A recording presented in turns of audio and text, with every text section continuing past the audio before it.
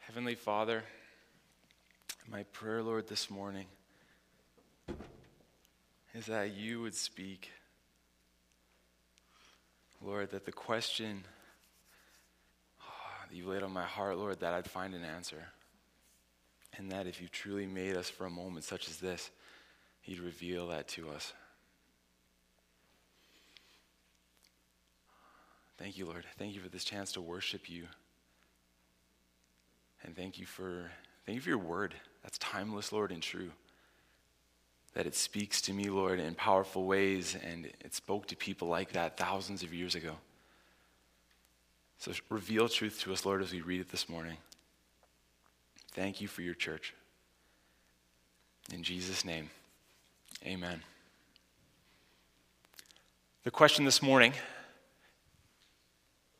is, are you willing? I see this morning you're probably sitting in your pajamas. You probably had Christmas baking for breakfast. I'm not judging you. I'm just saying you probably did.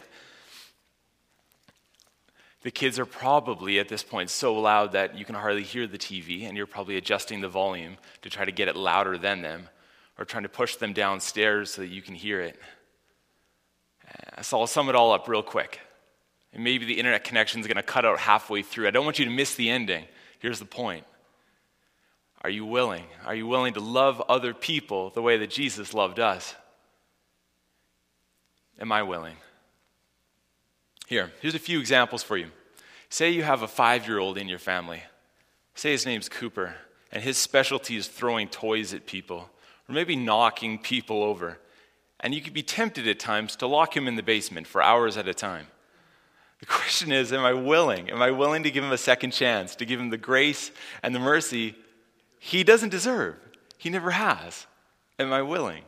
Am I willing for a 3-year-old named Jesse who stands on the couch and his favorite thing to do right now is to play with the lampshade? And it doesn't have a screw on the top holding it down, because why would it have a screw on top? That's been gone for years. So he just plays with the lampshade. And this morning, as I'm getting dressed and I'm focused on trying to get ready in time, and I hear this lampshade moving, I go in the living room and there he is, shaking the lampshade, standing on the couch.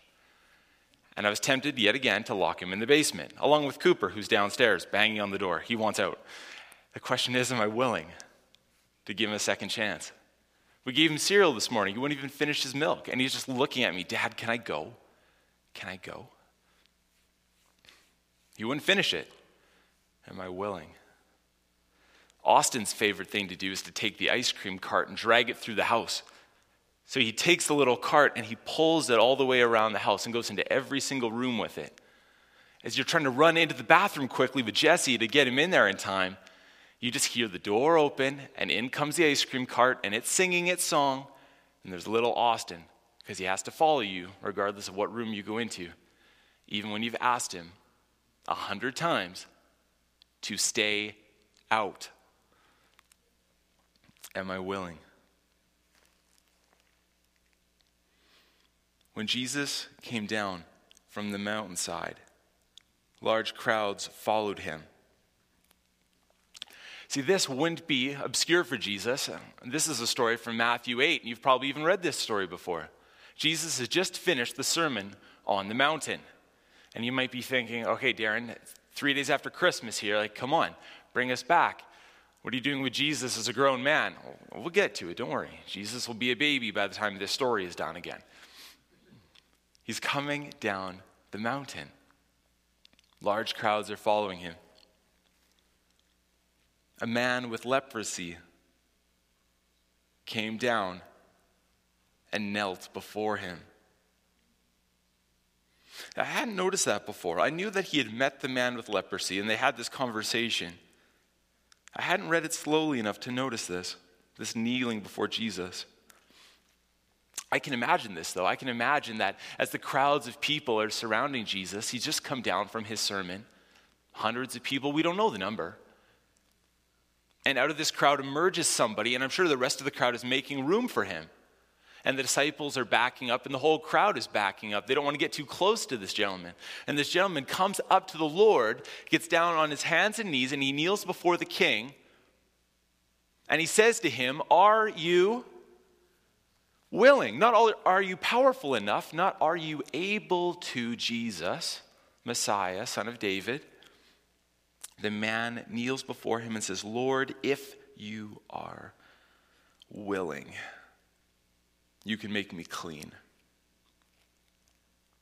And Jesus just spent 3 chapters lecturing the people on their heart, needing to be in the right place.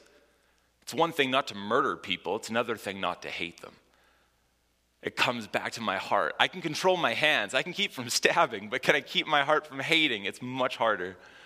And Jesus encounters this man, and right away, all of his words are put to the test. It's like when the pastor preaches on loving one another, and then we get mad at someone right after church. And you're like, well, there goes that sermon. Jesus, are you willing? Are you willing to humble yourself? Jesus reached out his hand and touched the man.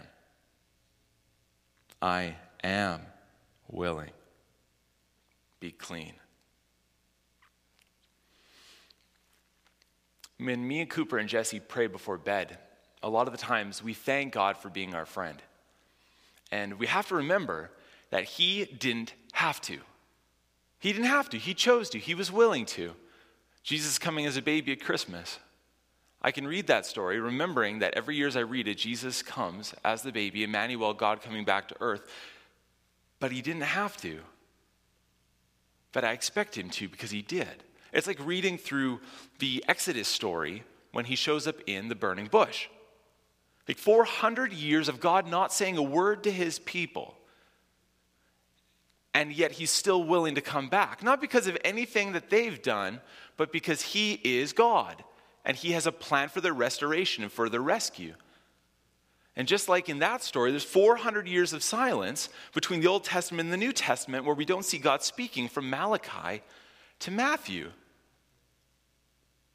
It doesn't seem like there's anything going on that would have earned God coming back to give us this second chance. We haven't done anything. The people are as evil now as they've ever been. The fact was, he was willing. He was willing. Emmanuel, God, creator of the universe, I love this, takes on the body of dirt.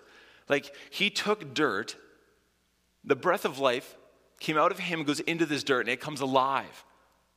He chooses to make himself out of that dirt, to let the dirt kill him, murder him, and execute him, so that he can restore the relationship that he once had with his creation. And he didn't have to, but he was willing. So as the shepherds encounter this baby, they're looking at this gift they don't deserve.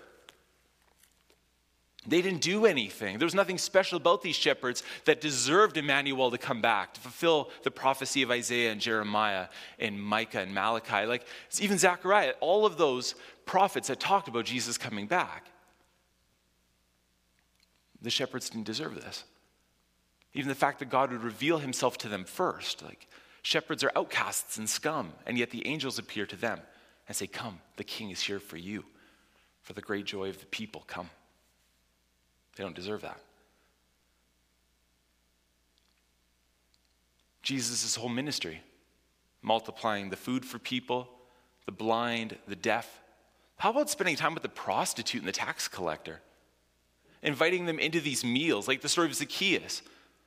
Zacchaeus' life isn't changed because God attacked his sin strongly, holds him accountable, and after a revelation of how pure God is and how evil Zacchaeus is, and after exegeting 5 chapters of Scripture, Zacchaeus now knows that he is living a life in sin and is motivated based on that great sermon Jesus preached to go forward from that moment a changed man.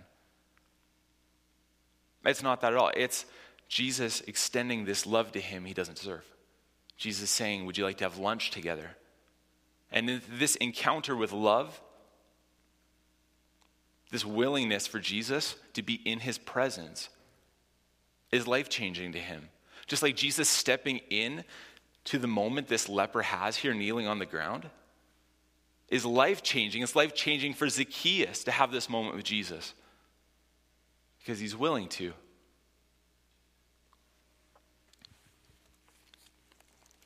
John 13. Jesus and his best friends gathered together to have the Passover feast. Jesus knew the time had come for him to leave the world and go to the Father, and having loved his own who were in the world, he now showed them the full extent of his love. He loved them until the very end. The evening meal was being served, and the devil had already prompted Judas Iscariot, the son of Simon, to betray Jesus. Jesus knew that the Father had put all things under his power and that he'd come from God and was returning to God, so he got up from the meal. Took off his outer clothing and wrapped a towel around his waist. After that, poured water into a basin and began to wash his disciples' feet, drying them with the towel that was wrapped around him. You can tell by the response of Peter that this was startling to them, that the king of the world would take off his coat, would humble himself in that way, to wrap the towel around his waist and fill the basin, to get down on his hands and knees, to take his disciples' feet, and to start to wash them. That Peter doesn't even know what to do and says, Lord, no thank you. I won't allow you to humble yourself and humiliate yourself in this way. There must be other people in this household who can come in to do this disgusting job. There must be other people. And Jesus confronts him. You're missing the point. What servant is above his master? What messenger above the message? Here's the point, Peter. That I am Lord. You're right in calling me Lord, and I am going to show you the full extent of my love. Go and do likewise. I'm going to wash your feet. Why? Because I'm willing, and you don't deserve it. You never have. And that's the point. And as he goes around the room and washes all of their feet, they're watching as their God is humbled right in front of them. It's humiliating. And Jesus is doing this one by one, going around the room. He gets to Judas and washes his feet, knowing full well his death is hours away.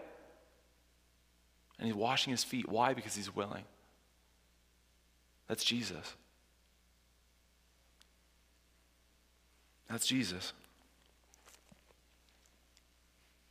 They didn't deserve that.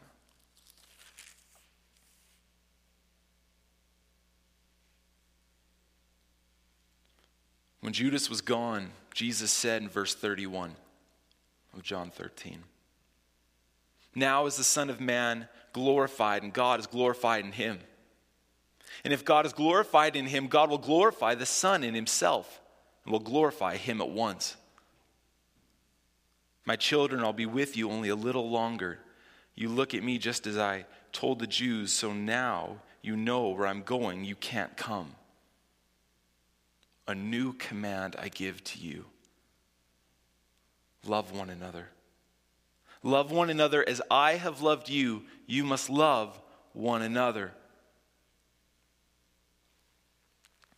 This is the summary of Jesus' ministry, and not only that, but it's him pulling the greatest commandment right into the context of that moment. It's one thing to stand on the mountaintop and say, everything that you've been taught for 2,000 years, all 613 laws, they're summed up in loving. But then it's another thing, moments before Jesus goes to the cross, to say, watch the full extent of my love in action, and go and do likewise. Like, I'll show you what it looks like to love one another. I'll show you. Moments from now, I'm going to get arrested. Moments after that, I'll stand trial before people who will lie about me. They will beat me. They will drag me out of there and make me carry my own cross up the hill. And then I will watch as they put nails through my hands. And then I'll forgive them as they do it.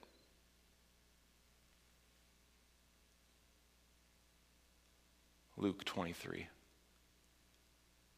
The soldiers casting lots for his clothes. It says that Jesus is crucified in between two criminals, one on his left, one on his right. He's crucified. And as he's hanging on the cross, the soldiers cast lots because somebody wanted to take home his coat. And as they're rolling the dice to see who wins, Jesus looks down and says, Father, forgive them, for they know not what they do. Just the willingness to give them a second chance. Like one thing to heal the leper, one thing to spend time with Zacchaeus and have lunch with him, another thing to look down at his murderers and to say, Dad, is there any way we can give them one more chance? Because I'm willing to if there is. Can we forgive them?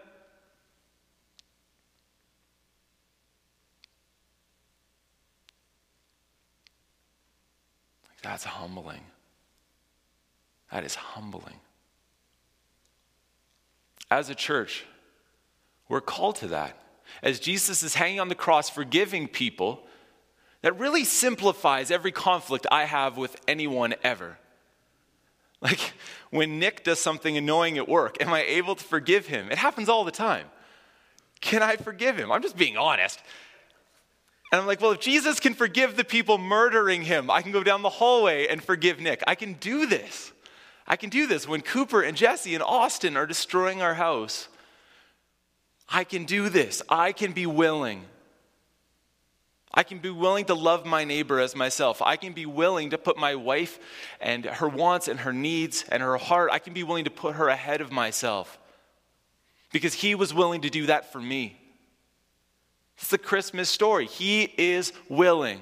God came back. It's no surprise, as me and Chantel were doing marriage counseling this year, something that comes up as we talk to young couples is this desire to take care of ourselves first. We come into this relationship falling in love and we're emotional and we're happy and excited. And we can't wait for all the things that we're going to get out of this, the purpose and the joy and the fulfillment. And then they come into this counseling, we have this talk. And we're like, are you willing to die for them? The person's like, no, didn't sign up for that. But I'm excited to get married. How far are you willing to go? How willing are you to put someone else ahead of you? Ephesians chapter 5, wives submit, husbands love like Jesus, love the church. Like you love your own body, love her to make her holy and pure, and present her blameless. This is the relationship between Jesus and his whole church. Well, we see the relationship Jesus has with his whole church. He loves her with everything that he has. The question is, am I willing? Like Philippians chapter 2. Have the same mind of Christ to love others ahead of yourself. Am I willing? John the Baptist. Am I willing to make myself lesser to make him greater?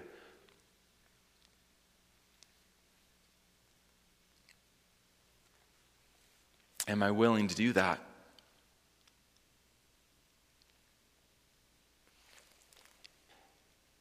Am I willing? A new command I give you, love one another as I have loved you. So you must love one another. By this, all men will know that you are my disciples, if you love one another. By this, all men will know.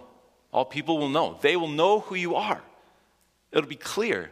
And do you know what is very clear to me? We're not great at this. I was thinking about this the other day as I was pretending to preach here in the church. And I'm standing in this empty sanctuary, like completely empty. And I'm looking at the doors out there. And I can see the doors. And I'm thinking, if we loved people that way, like if we loved people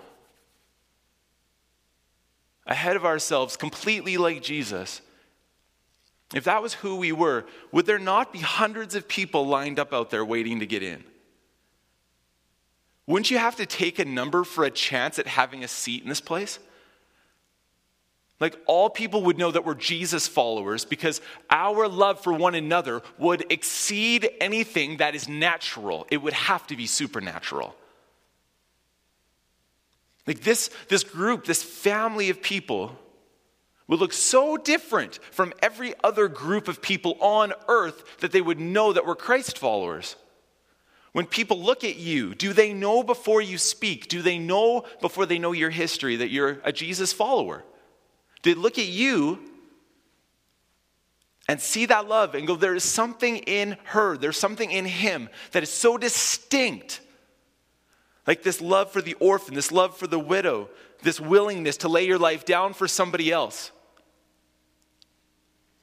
The way they live in the relationship with their friends, the way they live in relationship with their spouse, the way they interact with their church family, the way they reach their community and love other people, the things they post, the words they say, the jokes they make. Is there something about them that doesn't make sense without Jesus?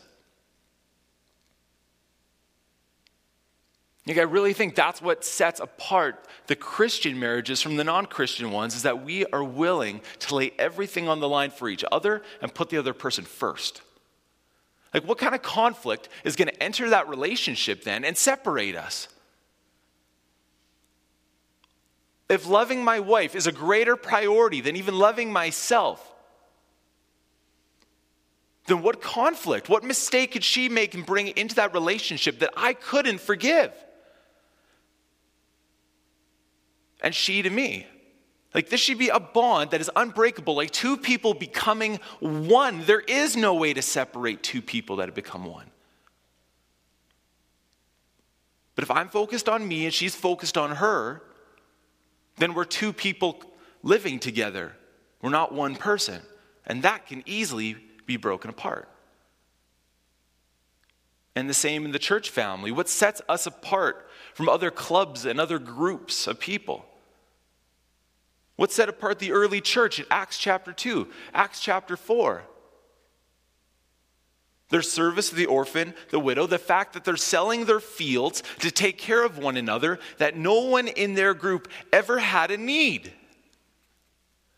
Like, they're meeting daily to pray, to fellowship, to break bread, and for the teaching of the apostles. And every single day, people are joining their number. Every single day.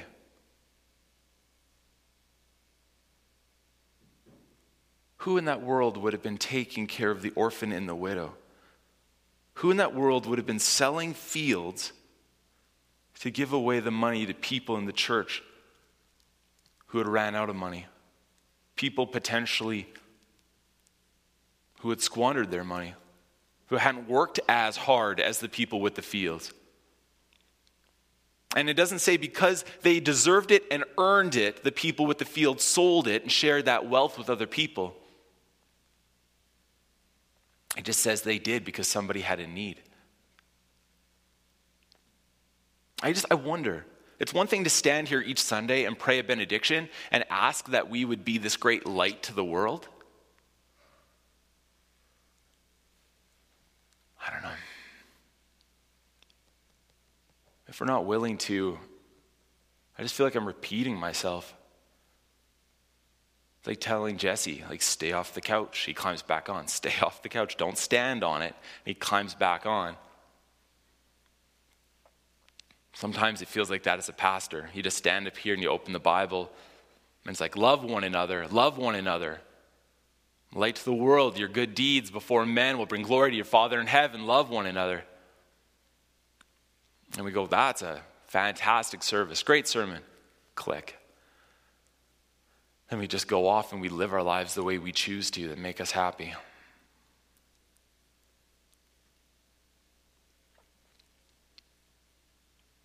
If you grew up on a farm, you'll remember the feeling of driving home at night and seeing the yard lights from a long way off. If you grew up in town, you might remember seeing the lights of town. Of course, you'll remember the color of your yard light. You'll remember how many. You won't forget that. We had 3. And ours were orange. I knew that because 6 miles away from our farm, you could see them. And our neighbor had a different color, but ours were orange. And there were 3 of them spread out across the yard. Miles away, you could see them. Completely visible. And I'm just looking at the church family and thinking, how are we not that here in the center of Swift Current? How aren't the people, like there's almost 20,000 people in town. How aren't they all swarmed around the building, beating on the doors for a chance to listen to Nick preach God's word? Like, how are they not just begging for a chance to attend MOPS and youth group and to be part of men's and women's ministry? And just for the life of everything inside of them, they want to be in a life group. Please. They would give up their children's sports, and they'd give up after school activities. They'd give up their own hobbies for a chance to have that. Because in it, there is something life-giving that they're not experiencing anywhere else. And yet what the church offers and seems to give is no different than what people get at the rink.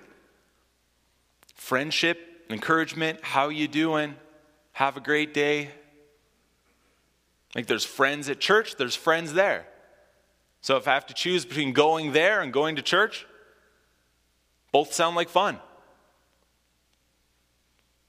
I remember that. I played hockey my whole life. They put games on Sunday. Dad had as many friends at the rink as he did at church. And the people at the rink didn't judge him. People at the church did. They were friendly. As friendly as church people can be. Like, why did we have to stop and think about which one we wanted to go to? Why did we have to consider that? Why wasn't being a part of the church family something so beyond normal that we would have given up anything to be a part of it? Why don't other couples look at the Christian couples and say, there's something in that relationship that I've never experienced that I would give anything to have? I wish my wife loved me that way. I wish my husband loved me that way. I don't know if they see anything that different when they look at me and Chantel. I don't know if they notice anything different, but they should.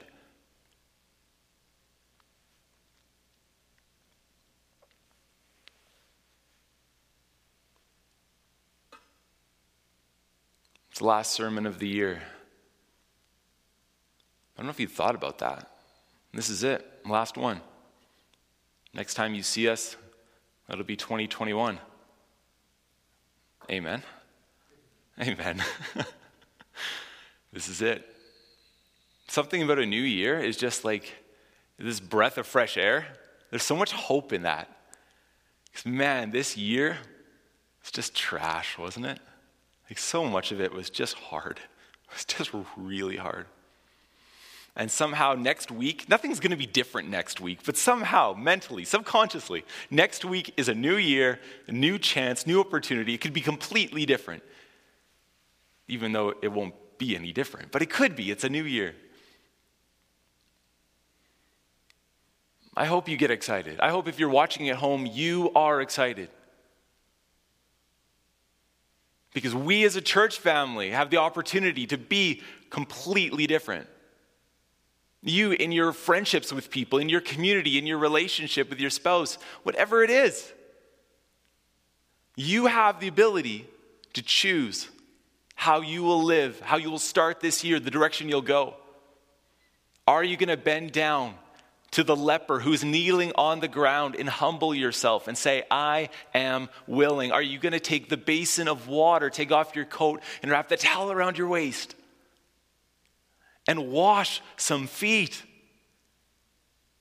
Are you willing to hang on the cross and look down at the people rolling dice for your coat and forgive them?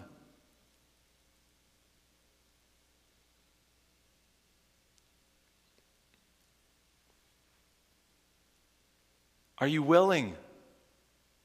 Because this could be the year that conflict ends in our church. This could be the year where our ministry explodes through this city. This could be the year where our church family is united together in love in ways we've never experienced.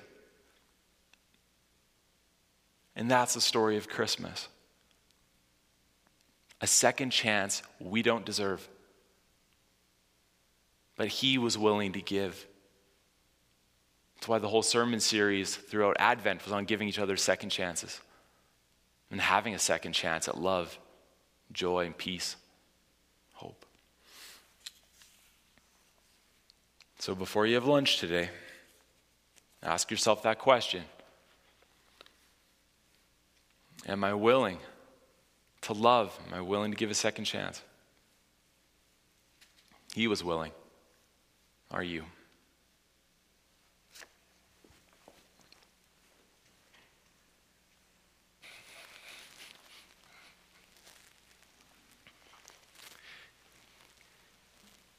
Here within a manger lies the one who made the starry skies, this baby born for sacrifice, Christ our Messiah.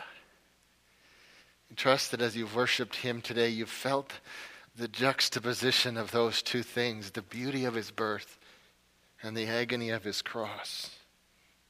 Psalm 103 says, God understands how weak you are. He knows that you're dust. Your days on earth are like grass. The wind blows and you're gone, as though you'd never been there. Verse 17 says, but the love of the Lord remains forever with those who fear him. Forever. You see, the baby in a manger is not just a revelation. He's a revolution. And the question that he poses to every one of us, those of us who have known divine love, the question he asks is, are you willing to take that divine love that you've been shown, that you're filled with, and are you willing to pour it out for others? Are you willing? Let's pray. Father God, this week you are going to put someone in our path. Even though we are isolated and there's fewer people that we come into contact with, you're going to do this. Someone's going to phone or knock on our door. You're going to bring someone to our mind at 3 o'clock in the morning when we can't sleep. And you're going to ask us if we're willing to love that person with the love that you have poured out into our hearts. You're going to do that, Lord. Because that's been your plan from the beginning. Is that your children, those of us who know you as Savior, who call you Lord, who've experienced that forgiveness of our sins and that amazing divine love, that we would take that same love, not from ourselves, but from you, and that we would pour it out. Second chance Christmas means that I am second. Bring glory to your name this week through our obedience to you. We pray this in Jesus' name. Amen. May your last days of 2020 be exciting, and may the days that lie ahead in 2021 be a blessing to you as you follow God. Have a great week.